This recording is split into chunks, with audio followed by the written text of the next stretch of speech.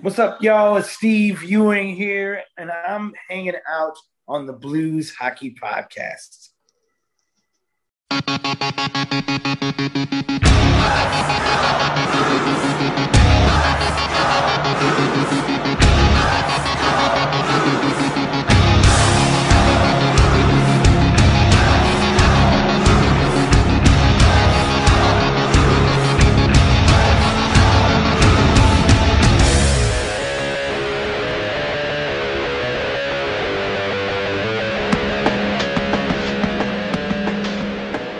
Welcome back to the Blues Hockey Podcast. Your host, Jason, along with Chris. Yo. All right. So Blues finally got their season started. We're a little behind, obviously. We had a lot of stuff going on. So me and Chris have had a lot of, life events going on in the last, week and a half. You can say that. So obviously mine, I guess, can consider minor. So obviously. I wouldn't call them minor. Minor, but it's, compared to, I think, yours.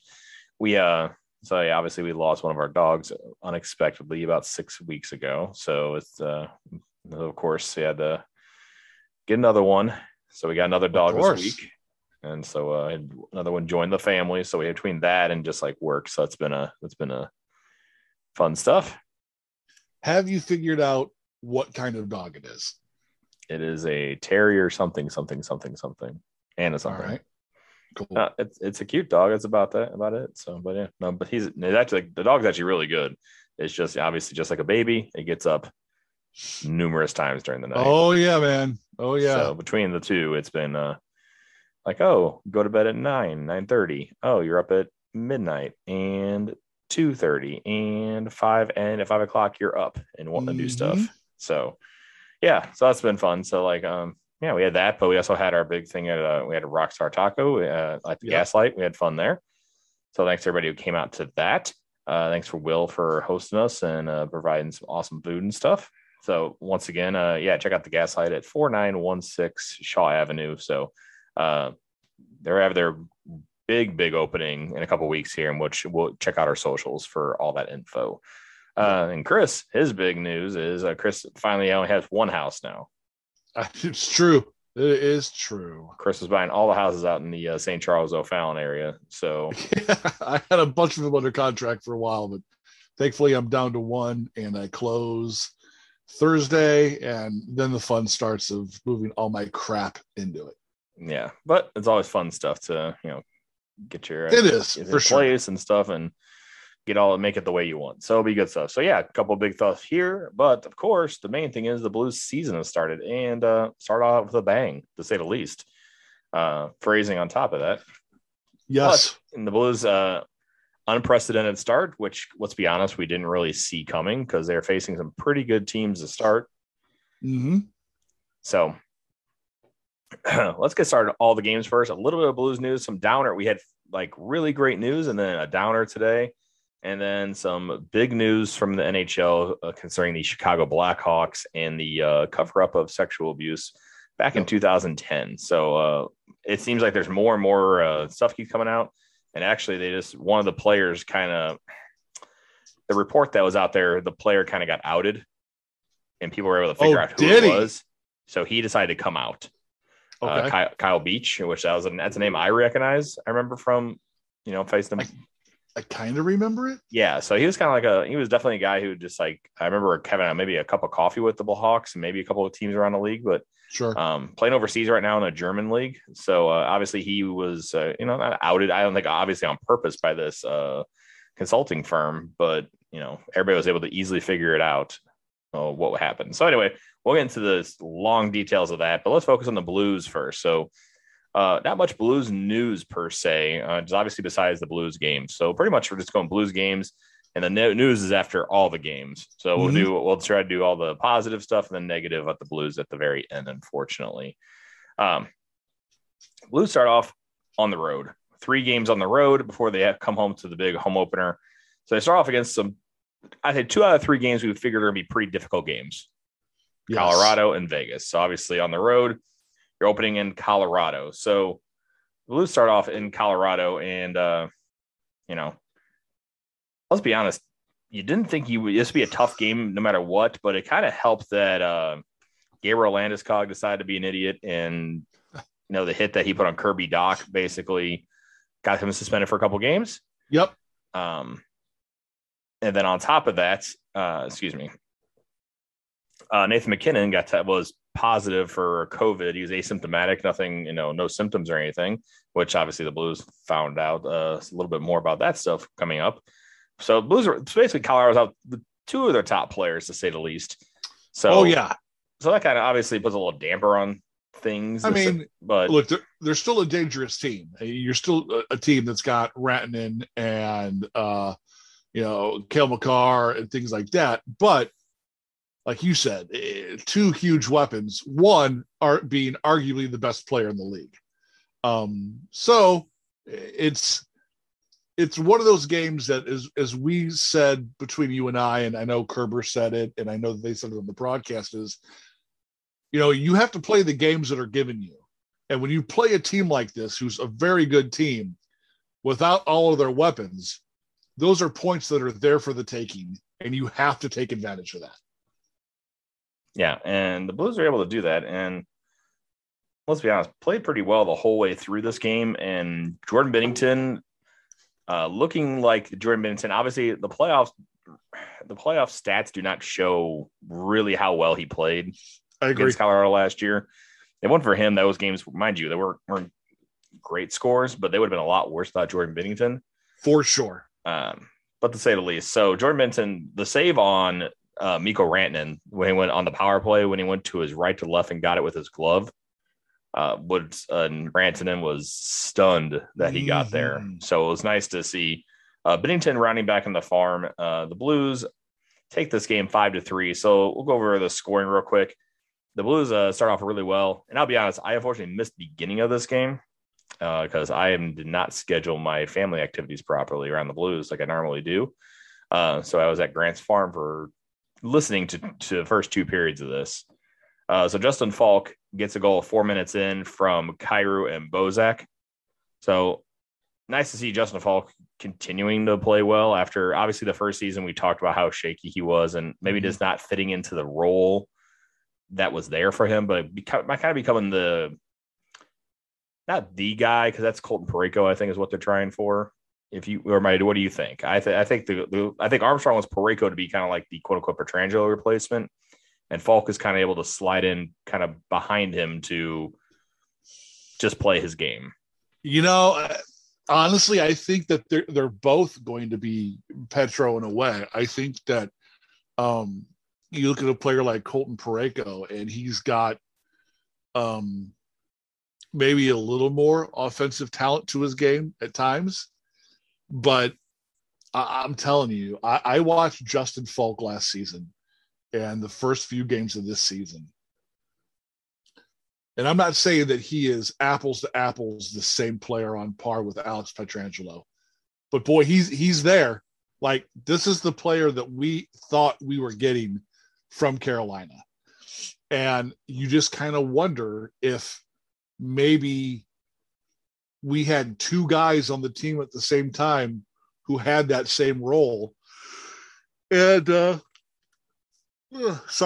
and Falk didn't know how to adjust in that first season, because he sure does seem to have the knack of stepping in offensively at the right time and holding the point and quarterbacking a power play, just like Petro did. And you know what? Whoever they decide is going to be the quote unquote next Pietrangelo, be it Justin Falk or Colton Parayko, I'm happy with how both are playing right now.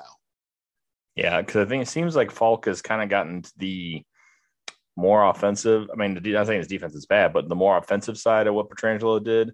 Yes. And Parayko has been focusing more on the defensive side. So it's kind of like Parayko and Scandella are like the quote unquote shutdown pair. Like, they're the type guys that go against the top guys, help shut them down. Falk and Kruger there, and while they still pretty good on defense, they have a little bit more ability to rush the puck a little bit better and to be better breakout defensemen compared to, definitely better than Scandella, but than Parayko as well. So kind of nice to have those options back there and have the defense fully healthy this year. So Falk gets his first, obviously, the first Blues goal of the year. Braden Shen gets his first of the year next from Kyrou and Bushnevitz in the second period at about the 8.5 minute mark. So I'll be honest, most of these we're just going to go through fast in the early part games, and we'll talk a little bit more as we get closer to the games that just kind of happened. So Perron, the third period is where it gets kind of crazy. So Perron obviously gets the next goal in the second period, make it 3-0. The Blues look great, and you're kind of like, wow, it's nice to watch a game and not kind of like be puckered up the whole time, having a 1 or 2 goal lead. Unfortunately, off a little rush, Burakovsky gets his first from Kadri and Gerard. Speaking of Kadri, which I think was really interesting, his first shift, and obviously Braden Shen's first shift, Shen jumped on the ice and went immediately after Kadri. And, as you should. And Kadri knew it was coming. He dropped his gloves. They had a nice little fight. Falk, I mean, there's a really great picture if you look on the Blues website of the fight going on and the way the camera or way this photo shot. Justin Falk is in the background, perfectly standing up, like watching the fight. So it's really kind of a cool picture to see, like, obviously Shen being a really good teammate. And we talked about this before. If it wasn't for Ryan O'Reilly, Braden Shen probably would have been the captain of this team, more than likely. I would think. Yep, and it was pretty great. So 3-1 going into the third, and this is where all hell kind of breaks loose. So Perron gets his second from Barbashev on the power play. Everything's looking great about the 7-minute mark, and the Blues playing really well the whole way. 5-on-5, they pretty much kept Colorado at bay. I mean, there's that one rush of Burakovsky score. It's kind of a broken play, but they pulled the goalie with about 4 or 5 minutes left, and that's when things kind of got crazy. So Tyson Jost gets a goal, making it 4-2 at the 14:30 mark, and then about the 16:18 mark, JT Compher gets his first, and you're like, oh crap! And about a minute after that, we thought it was a tie game. Yes, we did. Because Tyson Jost gets another goal. He was in the crease, and it was called the goal. Luckily, there's a very good camera angle that I believe this game was on TNT, correct? Was this on Bally's or TNT? This was Bally's. This was Bally's. So Bally's had the really good camera angle from the other side, which I think, because Pang was doing this one. You couldn't see it. And they both Ken, I was like Ken Wilson there. Why am I drawing a blank anyway? It's late for us. Sorry. But Pang, obviously thought it might be a kicking motion. John Kelly was pretty sure it was a goal. And luckily the other shot saw an obvious kicking motion because the Blues immediately started yelling at the ref that it was kicked in and it was waved off. Luckily, plays restarted and a couple of close chances, but Ryan O'Reilly gets the empty net goal from Scandella at the 1940 mark, and the Blues take the opening game on the road 5-3. So pretty good win to start the season, I think. Look, I'd say any win against Colorado is a good win. What I liked about this game and what has held through these first 5 games that we're going to talk about is the pace of play which the St. Louis Blues played with. It was not a slow them down, grind out a win type of game. Like, they pushed the tempo, and they have pushed the tempo in all 5 of these games, which is very un-St. Louis Blues hockey. They are very much a slow it down, beat you into the ground and score a goal when it presents itself type of team historically. But so far this year, and again, we're only 5 games in, this team runs, and this team runs fast. And they're working off of turnovers. They're capitalizing off of mistakes the opponents make, and they're deep.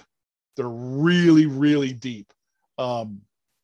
You can't just focus on one line or one guy, and that's good evidence. Hockey. And that's evidence like every game, and that's what we're going to you'll see every game. So I think the first game was definitely, I think Perron had 2 goals, obviously, but I think every line kind of rolled really, really well. Even the fourth line, we talk about Jake Neighbors played really, really well in his first NHL game. So this game, the only change that was made is Klim Kostin comes in for James Neal, which was an interesting move, but maybe just want a little bit more speed on facing the Coyotes. St. Louis and Clayton Keller starts it off this second on the power play, about the 5-minute mark, 1-0. Then quickly after that, on a 2-on-1, a nice pass by Kyrou to Pavel Buchnevich, who gets his first of the year. So he gets a goal. So what is this play called? So obviously it's called a Gordie Howe hat trick when you have a assist, a goal, and a fight. So if you have a goal and a headbutt in a game misconduct, what are we going to call that? Is that called the Buchnevich? I would say, or the Dusty Rhodes, one of the two. Like it's something pro wrestling style because you can't really use your head in a weapon type manner in many sports, especially not hockey. So the play that happened early in this first play happened in the first is Andrew Ladd had a hit that kind of upended Pavel Buchnevich and he wasn't really happy about it. So the next period comes up and Buchnevich kind of goes after Lawson Crouse, who was in the middle of just after this happened and so Crouse is kind of getting into Buchnevich's face and Buchnevich was kind of tied up with his hands at the time. So instead of kind of waiting till he got a chance to maybe push him back or do something, he decides to do kind of a jumping headbutt into Krause's face to give him definitely a cut on his nose. Yep. And the ref, and that's you can't do that, kids. Just to let you know, that is definitely illegal. And Buchnevich is kicked out of the game, gets a 5-minute major, game misconduct, and immediately Arizona goes on a power play. So Kostin is in serving this, and just as the penalty expires, Lawson Crouse gets the goal. So he basically, burns the Blues for drawing the penalty. And obviously that kind of spurned the Blues into this crazy run. So this game is also all these games are also very late games too. Yes. So we have a lot of late games here. So here's the quick how this happened in the next about 4-ish minutes. You have Justin Falk with his second goal from Kyrou and Bozak. Kyrou unassisted after a very bad pass by one of the Arizona defensemen, basically to write on his tape. And old friend Carter Hutton, oh man, ouch, did not look great this game. Mm-mm. So quickly after that, Klim Kostin gets his first of the year from Robert Thomas, a nice pay behind the net to Kostin, and Justin Falk with the assist. Klim Kostin, another one, off another great play by Jake Neighbors behind the net, a steal and gets it right in front of the Kostin, who buries it. Bortuzzo also gets the secondary assist there. And then Jordan Kyrou on a highlight reel goal, to say the least. His second of the game from O'Reilly and Wallman. He basically toe dragged and deked, 3 Coyotes? Yes. And then beat Carter Hutton, and not great. So basically, from the time period of the 11-minute mark, 11:10 to 16:17, so about 5 minutes, the Blues score 5 goals. So the blow the wide open to the 6-2 lead, kind of what they've had in the past. They did the same thing again. They took their, obviously 6-2 is, pretty good score. So they took their foot off the pedal. Kristen Fisher with a goal. Boyd gets another goal, but Barbashev comes in and gets a goal, make it 7-4. And the good guys win another one. So, and also Binnington didn't need to be fantastic this game, but he was solid at least. He did what he was asked to do. And then this game where he was great. So the Blues have not been scoring the first goal. All this whole road trip did not score the first. The first game they scored the first goal. Then the next 2 they didn't. So William Karlsson gets his first from Riley Smith and Martinez. And this is the TNT night. So this is the first kind of Blues exposure on TNT. So against the Vegas Golden Knights. And before we get into the game a little bit, how great is the TNT broadcast? It's really good. It's really, really good. They put together a phenomenal group to be the desk panel between periods, and it's very, very entertaining to watch. Yeah, one of the notes I have down here is that I saw online a lot of people were mad because every time Gretzky tried to give us the Blues props, he kept getting cut off by Liam McHugh to go to the next subject. So everybody was like, don't let him talk about the Blues, of course. Talk about Vegas all you want. You know what? I didn't get that vibe. I didn't get that. I didn't either. That at all. But I saw a couple people say that online, and it was more than one person saying it. So that's why I was like, I think that's just sometimes fans were looking for that one thing for us to get upset. You're never happy. Yeah, local fans are never happy with the national coverage because national coverage has to be balanced. They can't be like Bally's where you've got Federico and whoever else. And Dan McLaughlin this year. Yeah, who just talk about the Blues for 20 minutes. They've got to give equal time to both sides. They've got to talk about other games around the league. So, of course, when that happens, they just don't want, they don't like the Blues. No, man, it's a national coverage game. I thought, if anything, I was surprised how much pro Blues they were. Because keep in mind, from the time they've come into the league, Vegas has been the darling of the NHL because of how good they started. Mm-hmm. And I really thought that after that first period, even though St. Louis pushed the tempo, they were down on the scoreboard, that it was going to be, Vegas this, Vegas that. And Gretzky was the first one to come out and say, they're not winning the game, but they're beating Vegas all over the ice. And, everyone seemed to agree. So I thought that it was a very surprisingly pro St. Louis discussion that happened on the TNT broadcast. Yeah. And obviously Gretzky moved back to St. Louis. So he lives in actually not just part-time resides. He's fully lives in St. Louis now. So it's kind of interesting to see. So I love that, Paul Bissonnette, who's, whoever wants, I know some people really love the Spit and Chicklets podcast. Some people really don't like it. I'll be honest, I just don't have time to listen to it. So I've heard different things. Bissonnette's the one that I like out of that group. So, but he's always really good. I think they have a really good panel going. They do it right. I'm not a basketball guy, but they do really well with the NBA one. They have Barkley, Shaquille O'Neal, all those guys. So they do a really good job of finding the right guys. Yes. So anyway, the second period rolls around and another Blue gets his first goal of the season. So Brandon Saad gets his first from Perron O'Reilly, kind of a rebound play, and he goes top shelf. He just jumped on the ice and goes top shelf on Robin Lehner. So really, really great back and forth game. I'll say that. Phenomenal game. I mean, definitely, like you talked about, and we won't get, because you can say about every game compared to last year where the team seemed very slow and plodding and they just were kind of just seemed like they're skating in mud a lot of times. Mm-hmm. They came out and were always pushing it and going, moving faster. And it's not even a different team. The up-tempo play has been a welcome sight for Blues fans. Oh, yes. And for one thing, a welcome sight, Blues fans, Vladimir Tarasenko playing well. And credit to Paul Bissonnette for calling this, because they asked who was going to score the difference maker goal. All of them did pick St. Louis, which I thought was interesting. I was going to bring that up. I was going to wait until we talked about the second period. But again, the TNT desk, nobody picked Vegas to win this game after two. I think three of the people picked Perron to score, including Gretzky. And Bissonnette said Vladimir Tarasenko is going to score this goal. Yeah, Tarasenko looked great this game. And this is and not saying it looked great the first two games. I think he was doing a lot of playing on both ends of the ice in the Colorado game. I thought he was okay in the Arizona game. I think a lot of people stepped up. So I think I just didn't notice him, but that's not a bad thing. But this game, he was all over the ice and taking shots, and you just knew it was kind of coming. He felt like the momentum coming. And this play started off with Brayden Schenn behind the net, hits Pietrangelo as the puck's getting broken out of the zone. After he hits Pietrangelo grabs Schenn's stick and throws it. And Schenn has to go grab it and come back. And that wound up costing Pietrangelo, because Pietrangelo gets caught up at center ice, throws the puck to the middle of the ice, and no one's there.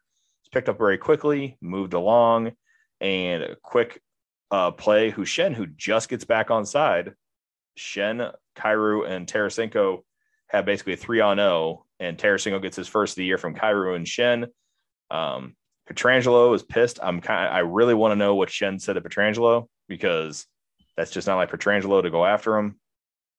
So I think, and Tarasenko obviously jumped in real quick and grabbed Pietrangelo. So 2-1 Blues, and Barbashev finishes it off from Thomas and Parayko for the empty net goal. So the Blues sweep their beginning road trip 3-0. So not bad going into your home opener against the Kings. Jason, realistically, looking at the schedule and seeing that this team started with 3 on the road, 2 of them against Colorado and Vegas, what did you think the Blues record would be coming home for the home opener?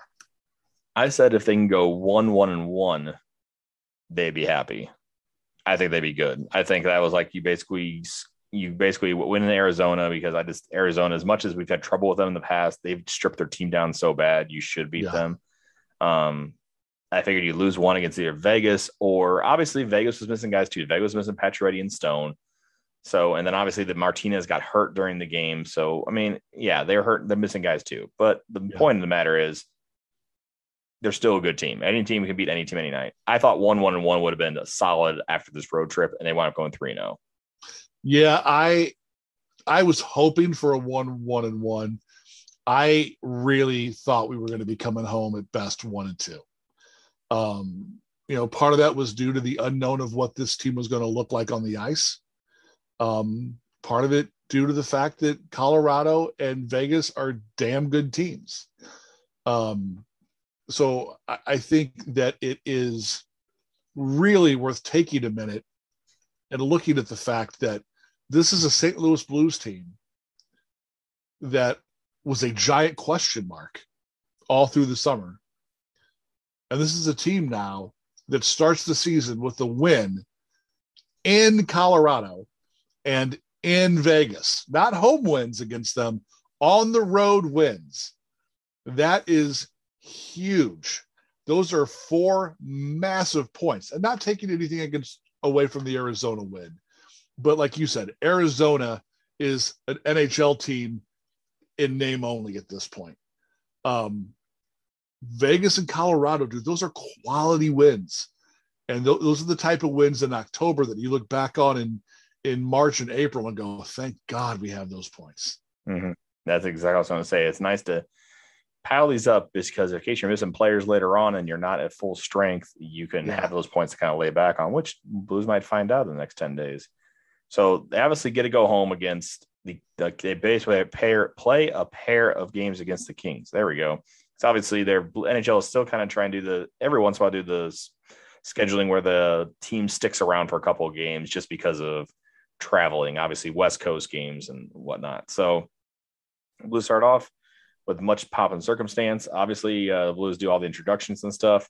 Tarasenko gets a nice round of applause for everybody, which I didn't think there'd be anything bad about that, but it was very loud. So first starts off the Blues once again don't score first. So Alex Iafallo gets the first, kind of a turnover in the Blues, and he just kind of turns around, takes a shot in the slot, and beats Binnington's short side to make it 1-0 about the 11-minute mark. But luckily, the Blues get a power play a little bit later on, and David Perron is continuing his play, this incredible play at a later stage of his career. So his third of the year from Krug and Tarasenko on the power play. The next one is Blues take a penalty, and Ivan Barbashev picks up the puck off an errant pass, and a nice little backhand beats Cal Peterson for the shorthanded goal at the 18:47 mark. So the Blues get the lead late in the first period. Mm-hmm. So, and then this is where things get fun for the Blues. So Blues get a deflection goal from David Perron after a shot from Torrey Krug, and Klim Kostin gets his first assist as well, about the minute mark of the second. Jake Neighbors off a great play by Braden Shen. The Blues kept this puck in the zone for almost 48 seconds is what it said. That's incredible. And Shen just was cycling it. There's a quick change.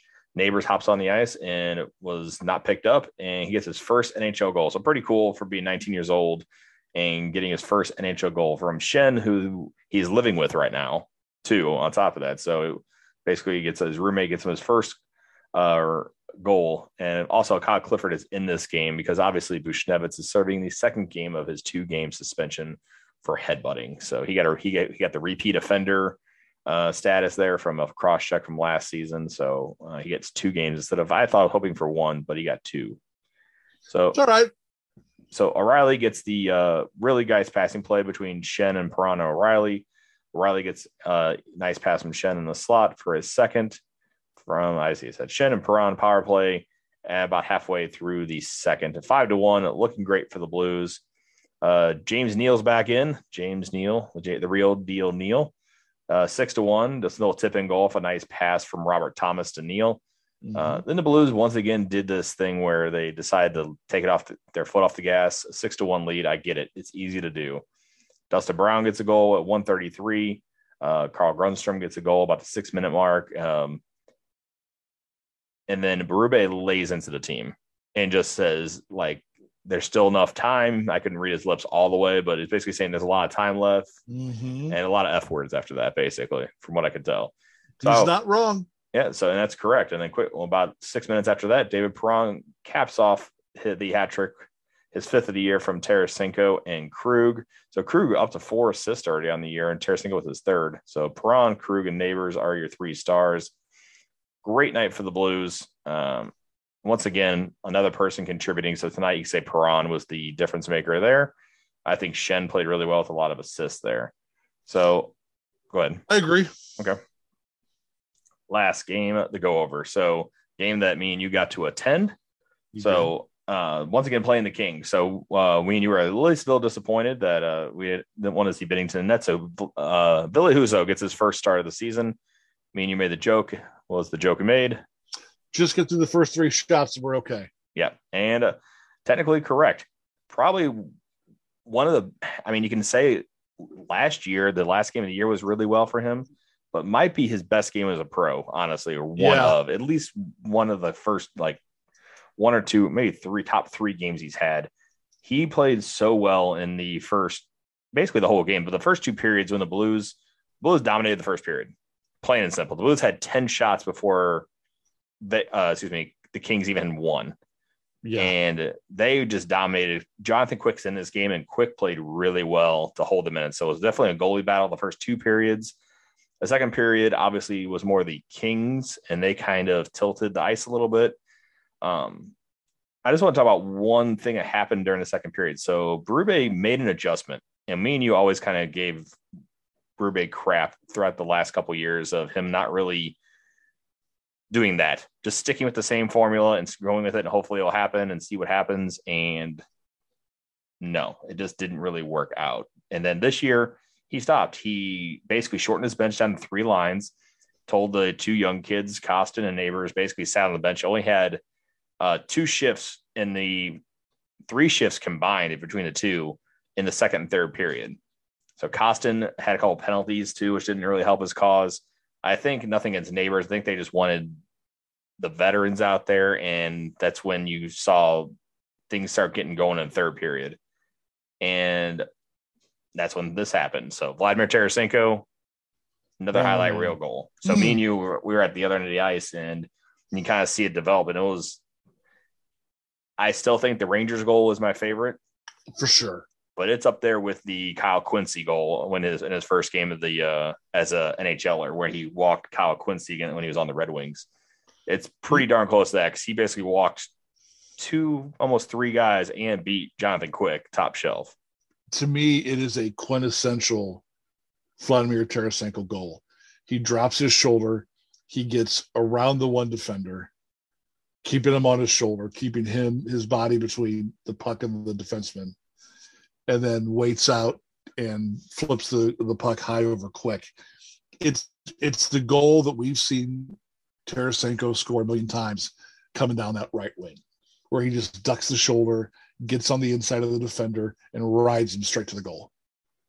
Yeah, and there's not really much you can say there. It was just a great goal overall. And the Blues didn't lay back, but also had some little sketchy moments. And Ville Husso played tremendously as a power play against, and then a power play for. But then the Blues were able to have a breakout play where Vladimir Tarasenko gets the breakaway, his second breakaway of the game, mind you, and just goes along the ice and scores against Jonathan Quick to make it 2-0. And then luckily the Blues quickly make it 3-0 after they pull the goalie. So there was really no drama at the end there. So Perron was able to get that from O'Reilly and Scandella. So Barbashev is doing really, really well on that third line left winger right now. The Thomas Tarasenko Barbashev line is working out very well for a quote unquote third line. It's going to get more action now.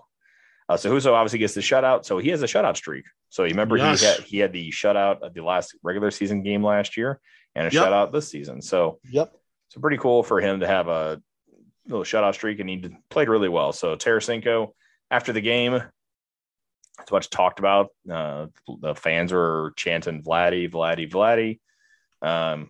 He was very, obviously you can tell he was, very, taken aback by that and very happy and obviously very focused on the win mostly, and saying it's a team game, not just a one-person game, which is nice to hear. But supposedly this doesn't change anything. He is still wanting out. He's still, it sucks to see, but like you talked about in the offseason, go out and play your ass off, and then teams are going to start calling on you. You better believe it. You better believe it. So the question is, I think, unfortunately, now with this thing that happened next, I think that trade might get held off a little bit. Obviously, depending on the return. If somebody, and this is not going to, mind you, this is not going to happen. Let's say Edmonton calls and said, "Hey, we'll give you Leon Draisaitl for Tarasenko." Sure. Yeah, the Blues are going to say, "Hell yeah!" Or if there's an obvious trade to make, they're not just going to make a trade just because he wants it now and he's doing well. I think more teams are going to call, and I think the offers are going to get better, to say the least. But yes, but the trade has not been rescinded. The next day, that was reported by numerous people. Unfortunately, unfortunately, that's still the case. Who knows? As the season goes on, that could change. So we'll see. The bad news now: Blues start off 5-0. The team record of 5 wins to start the year that's never happened before. So that's really awesome to see. Blues fans are riding high. And the next day, we find out Ryan O'Reilly is on the COVID list. Yep. So Brandon Saad was on it for this game. So unfortunately, he was unavailable. And according to what I was read today, he should be back soon. So Saad was out last game, so he didn't get to make it. So obviously the Blues are shorthanded. They had their own shorthandedness the whole time. We talked about how Vegas was shorthanded. But remember, the Blues lost Saad and Buchnevich for the home opener, technically. Right. So they didn't have those guys. And then now they don't. Saad is out, but now O'Reilly's out. O'Reilly is out for 10 days. If you look at the NHL rules about COVID, the only way you can be out for 10 days is if you test positive and are showing symptoms. So he must have some kind of symptom of COVID that caused him to be away from the team for 10 days. Saad, it sounds like he was asymptomatic at best because he can be back any day now, which means it's 2 consecutive tests that 24 hours apart. If their results are negative, you can come back to the team. So both O'Reilly and Saad are vaccinated. So obviously that it happens. So the Blues will have to make do without Ryan O'Reilly for 10 days now. He'll miss about a total of 5 games. Oh. So, which stinks. So it does. But again, as we've talked about early on in this season, this is a team that has a next man up mentality. There's no superstar. Now, to that degree, of the starters we have, O'Reilly's pretty high up there in the pecking order. So it's not like you can just plug anyone in. But what we're going to need is for people to shift up, for Robert Thomas to shift up, for David Perron to shift up, for all of these guys to jump one line where needed and backfill from there. They can do it. They 100% can do it. As we've seen these first 5 games, this isn't a 1 or 2 man show offensively. Everybody's kicking in. Everybody. So you put one guy in, it looks like Dakota Joshua is getting the call up to fill in for O'Reilly. So you plug him in where he fits, and let's go. Yep. So Joshua is the guy that we liked in the offseason too. We thought would be on his team, but obviously with the depth that happened, so it's good to have some guys like that can fill on a 4th line, and you have guys who are on the 4th line and come up. Sundqvist is working his way back, hopefully back soon. But he's at least skating, so that's a good thing. So O'Reilly missed a total of 4 games. He'll miss the Colorado and Chicago game to wrap up the homestand, and then he'll miss the Kings and San Jose in the first week of November. So he'll be eligible to come back if they consider that. They consider it Tuesday, the day that he went on COVID. Yep. So if they consider that, it should be Friday, November 5th. He should be eligible to come back, which that means he could fly out to Anaheim and make the Anaheim game Sunday the 7th, if that's the way things are calculated. Either way, I think he should be eligible for the Anaheim game. I don't know why they would hold him out for 2 more games just till they get home, but I agree. It makes sense when they come back. So obviously that's the bad news there. The Blues play Colorado again, who will have McKinnon and Landeskog. So that'll be an interesting game.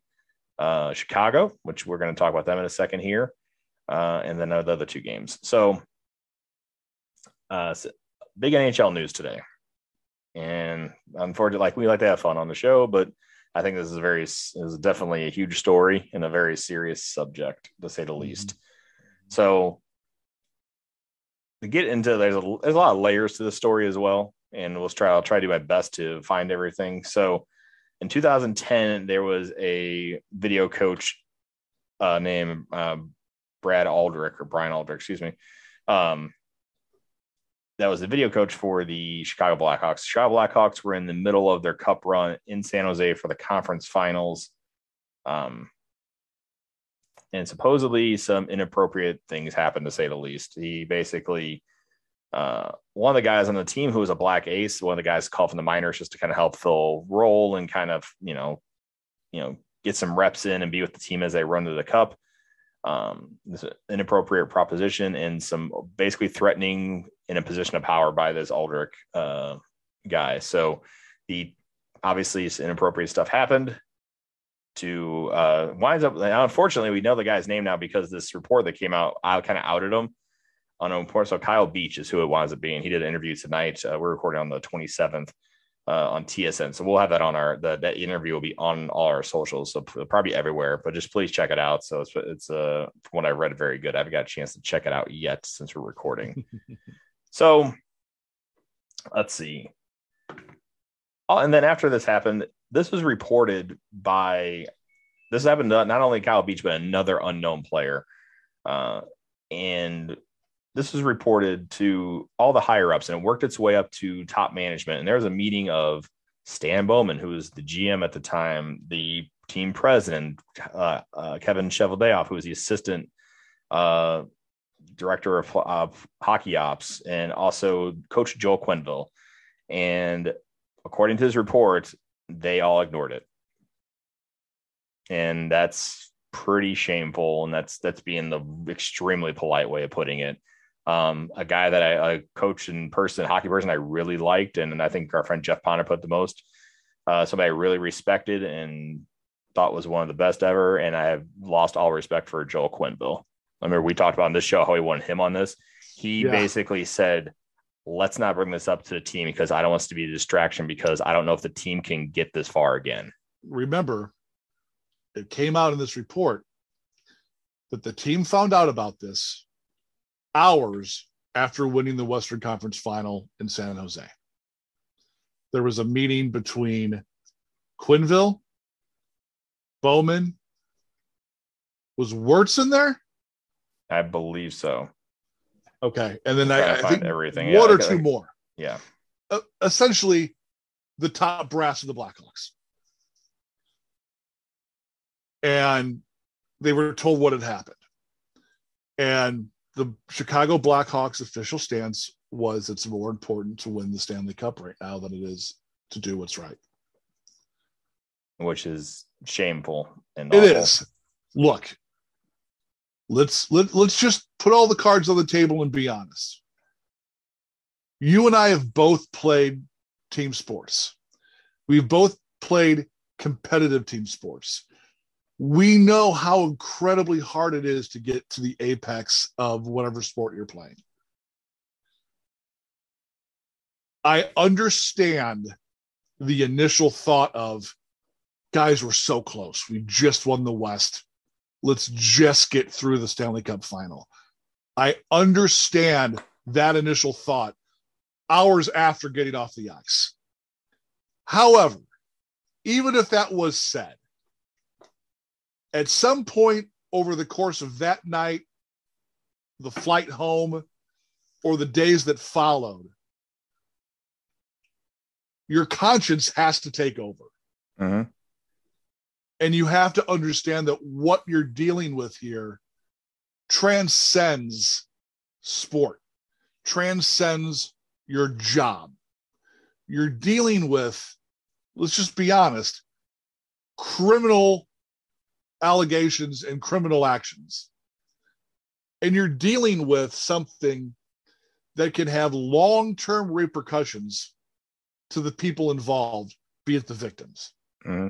Or victim in this point. I don't remember how many people it was. Two. There was two. Yeah. And we'll talk about the hockey culture thing after your thought. I'll let you finish then. to minimize that, number one, if I'm the player who brought this to my team, I feel completely alienated and that my voice doesn't matter. That my physical and mental health don't matter to this team, my employer, at all. And I don't know if I would mentally be able to suit back up for that team. We'll talk about that in a second. Go ahead, though. But I'm not advocating it by any means. Please don't think I'm advocating this. I understand why that decision was made. It was the wrong decision.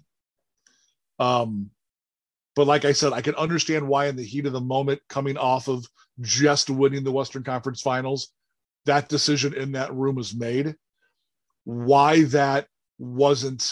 no one who was in that meeting in the days that followed didn't come back around and go, guys, this ain't right. Like, I get where we're at. I understand we're trying to win a Stanley Cup for the first time in 30 years at the time? A long time. It was a long time, yeah. But we're making the wrong decision. We are not doing what's right by our team, our players, our fans, the law. Everything. Yeah. To me, that's what's even more shameful than the initial decision.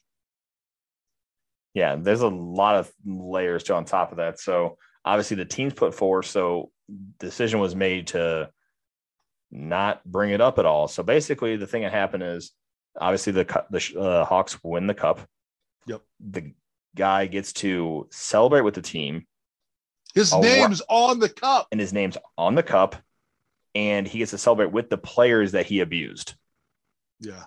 That is, and he also got a day with the cup and everything. Imagine, like, there's players, look, for example, I want to say this because this article was literally days ago. Like, David Backus has an article talking about, like, what you have to do to win a cup. And there's a really great article on The Athletic about you have to make yourself vulnerable and you have to be willing to, like,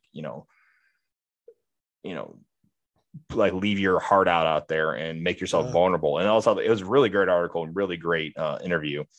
And imagine, like, you're a player and you never got to that point and you maybe put in so many years and this asshole gets a day with the cup.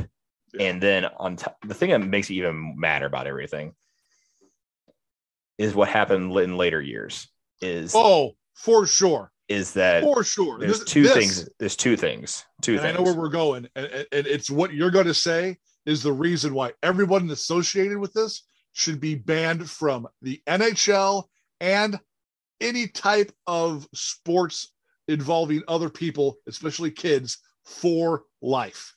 Done. Excommunicated. Go on. So not only after the season, it was decided that the ownership obviously still knew about the allegations, brought in this Aldrich to talk about in the offseason and said, you need to quit or resign. Mm-hmm. So he resigned and went on to get a job at a high school. And the reason he got the job, according to, there's a lot of great articles, mind you, go out there and look at for Katie Strang. And let me look up the other guy who did all this work. There's two people who did a ton of work on this, and I will get their name right before I do it. But the Blackhawks wrote him a recommendation letter that helped him get the job. And that's the thing that pisses me off so bad, because you knew about this and Quenneville knew about that.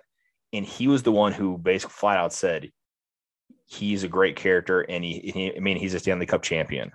Flat out said and that's what makes me so mad. And then on top of that, why am I mad about that?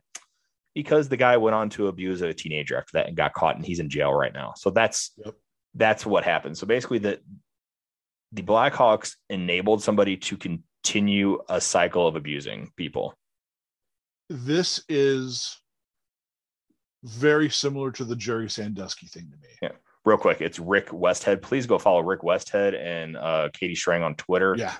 Rick Westhead is the one who wrote, and along with Katie Strang, did all this legwork for a very long time on this and kept this relevant when the NHL would not recognize this was going on. And remember, the Blackhawks flat out said during the summertime, we've concluded our investigation and we found all these things to be meritless.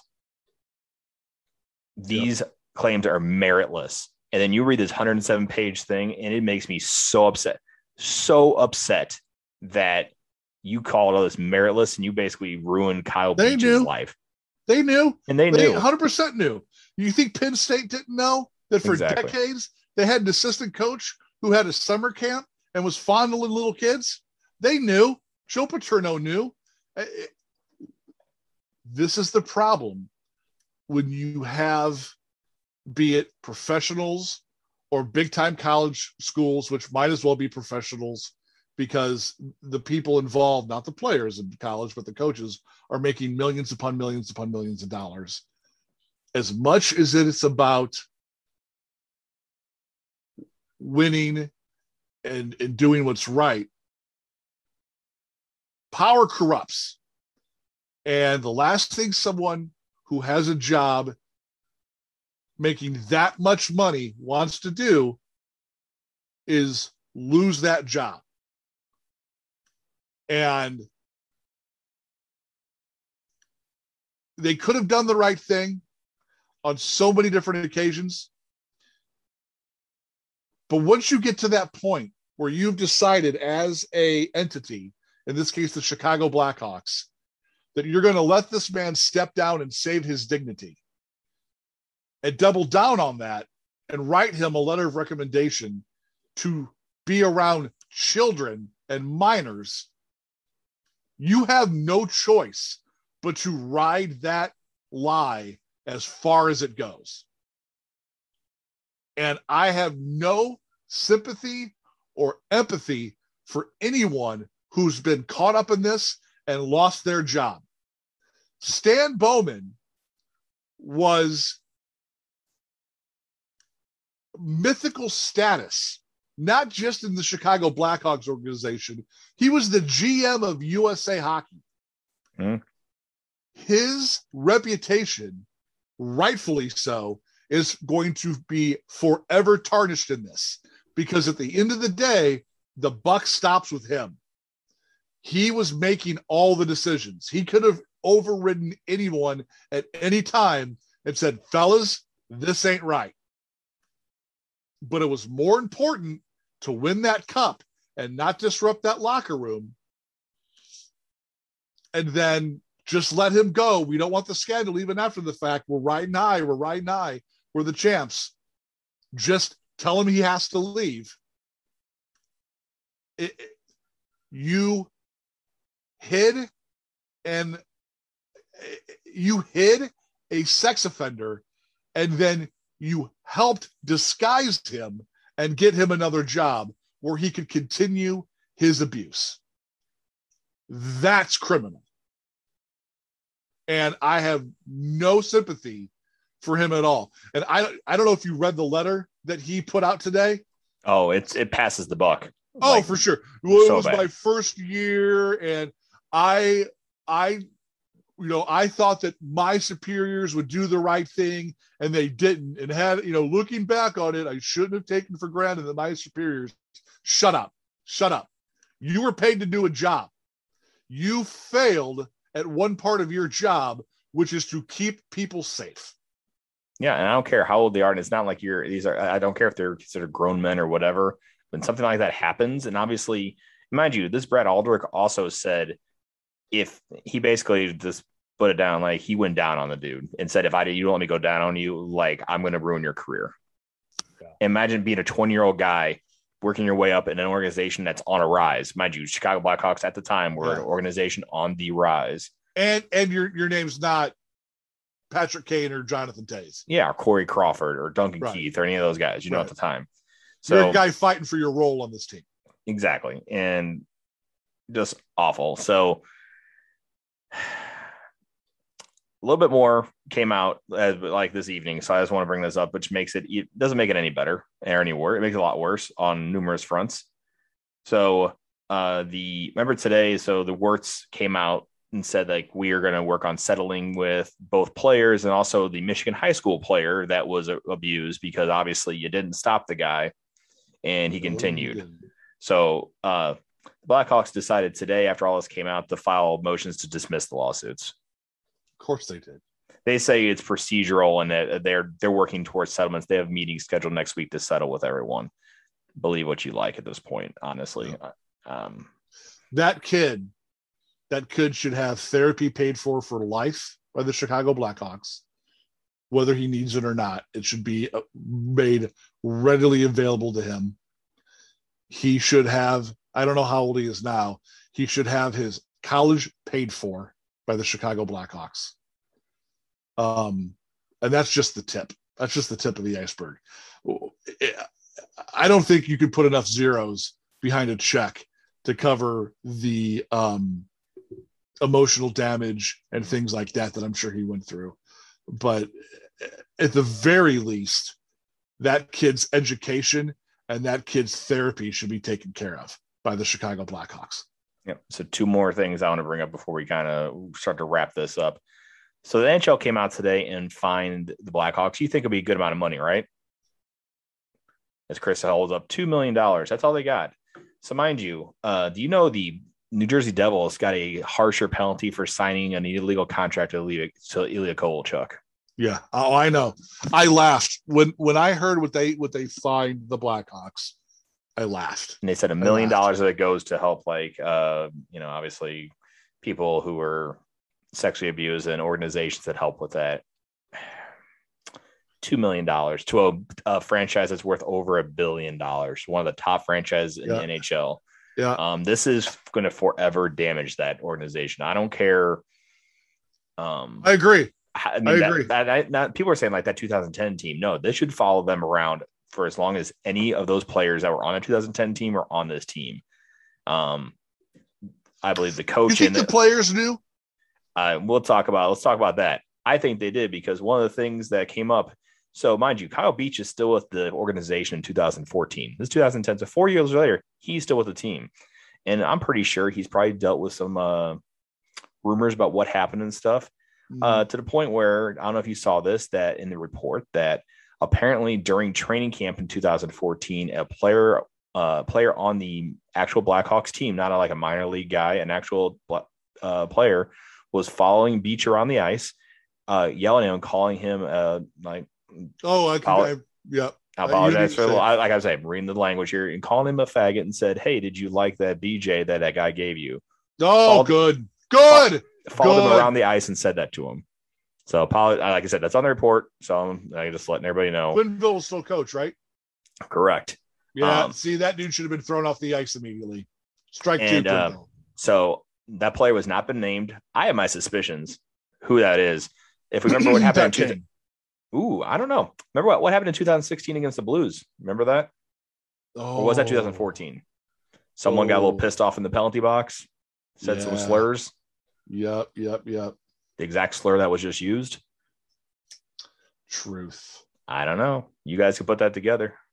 So that's who I think it is, but I'm not going to say it. So it rhymes with Clandrew. Clandrew. That's how it is. Clandrew Clauge. Let's say that. His name is not Andrew Shaw. Yeah, that sounds better. That says better. But that's my guess. I mean, based on what we saw in the Blues series that one year. Yeah, you're right, and that fits that dude's attitude too. Yeah, hockey culture is not a great thing sometimes, and obviously that was something that sucks, man. Because not only did that happen to you, and then your teammates are ripping on you for basically being abused. Like that's pretty shitty. Like that's an awful human being. Like I whoever that is, I don't care if it is Patrick Kane or Andrew Shaw, or it winds up being some guy that was a PTO that year. Yeah. I don't care. That is unacceptable. And that guy should have been kicked out of the practice. He should have been released from his contract. Then I don't care who it is. Yeah. That is unacceptable. I don't care. Like that's not razzing. That's not like giving guys crap. That's not me razzing Pat Maroon when we're playing floor hockey. Right. You're right. You're right. That's ridiculous. You're 100% correct. I'm going to say that this is not just hockey culture. This is This is sports That's culture. I mean, look, the NFL's going through it right now with everything that happened with John Gruden and the emails when he was in Washington and all that, and using the exact same words to describe gay players and things like that. I'm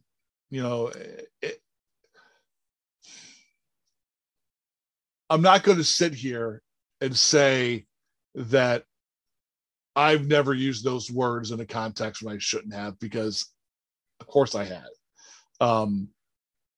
You're young and you're stupid and you're not thinking about what you're saying. It's not an excuse. It's not an excuse. It's just a reality. And it is part of the sports culture, and it's something that needs to change. Unfortunately, it seems like athletes don't realize that until they get out of that culture and see what the real world is like. There's no excuse for it.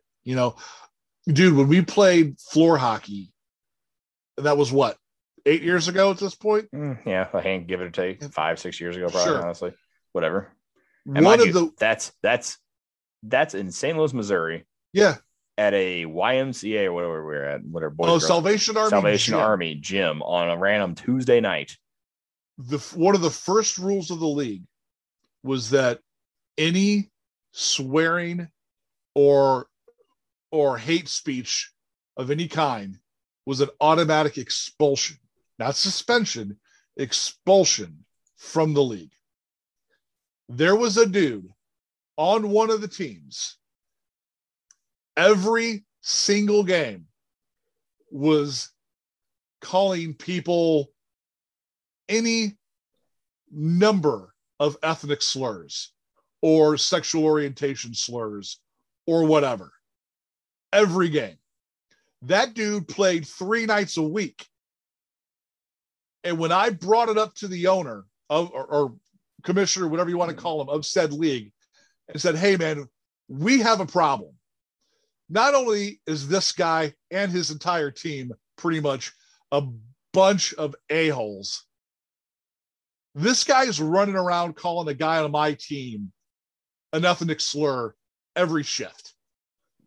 There are guys on other teams who I've heard and they've complained about him calling them gay slurs and ethnic slurs. Your bylaws say that he should be out of the league, done. Not out for a week, not out for a season, out forever. Don't come back. Why is he still here? Because he plays 3 times a week and pays you money. Yep. That's exactly right.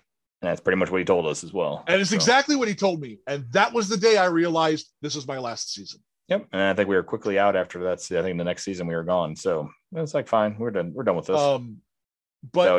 And this guy himself was part black.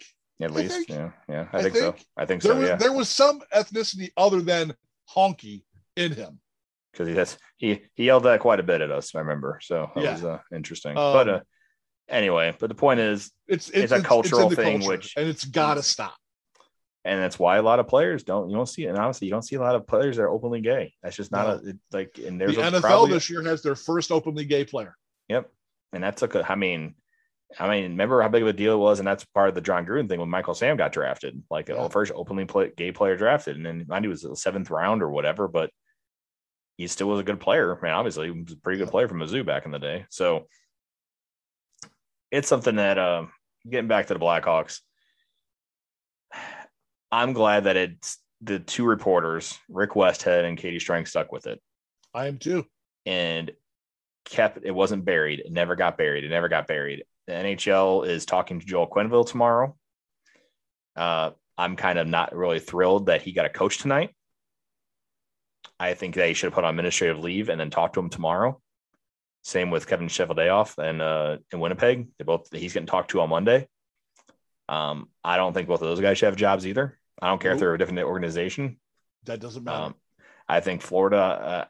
If I was Florida, I would look at be like, I get it. Florida is darn close to the same situation that Chicago might have been back then. Up and coming team, have a chance to make some noise this year. Because and he literally And the thing that pisses me off even more, Chris, Joel Quenneville in his press conference today he said, I don't want to have the team. I'll talk with Bettman tomorrow, but I just don't want to make any distractions for the team. How fitting was that he said that? Mm-hmm. That's the same language he used mm-hmm. in that group circle in 2010. I'm telling you. People were sitting there like, you got to be kidding me. This dude literally just said the same goddamn thing. Very different circumstances in this case. But I get it. The irony is not lost. Oh, yeah. That's the killer. Dude. It's a hard situation to talk about, but I'm glad that Kyle Beach came out and had and decided to cooperate. There's 139 people that were interviewed, and let's not forget there's 37 people who refused to cooperate and didn't want to be interviewed for this thing. So there's guys covering it up, plain and simple. Maybe not all 37 of those guys, maybe somewhere like guys that just weren't there. I don't know, but you got to think out of the 37, there's probably some guys that knew what happened and didn't want to say anything. Well, clearly, if he was being chased around the ice and asked about it. Yep. People knew. I mean, 2014 is 4 years after it happened. So I just want to say this at the end, just to wrap this up, and just something I'll put out there on the socials as well. There's an organization called RAIN out there, which is Rape, Abuse, Incest National Network. So if you are, have been sexually assaulted and feel like you can't talk to somebody, they have a chat. They have on their website. It's RAINN.org. They have a chat there, and also their phone number is 1-800-656-HOPE. So it's 24/7, free and confidential. So if you feel like you need to talk to somebody, please give them a call. That's the RAIN organization. So I just wanted to put that at the end, since we were talking a very serious subject. And if I can add to that, even if you personally are not the victim, if you know someone who's been the victim, speak up.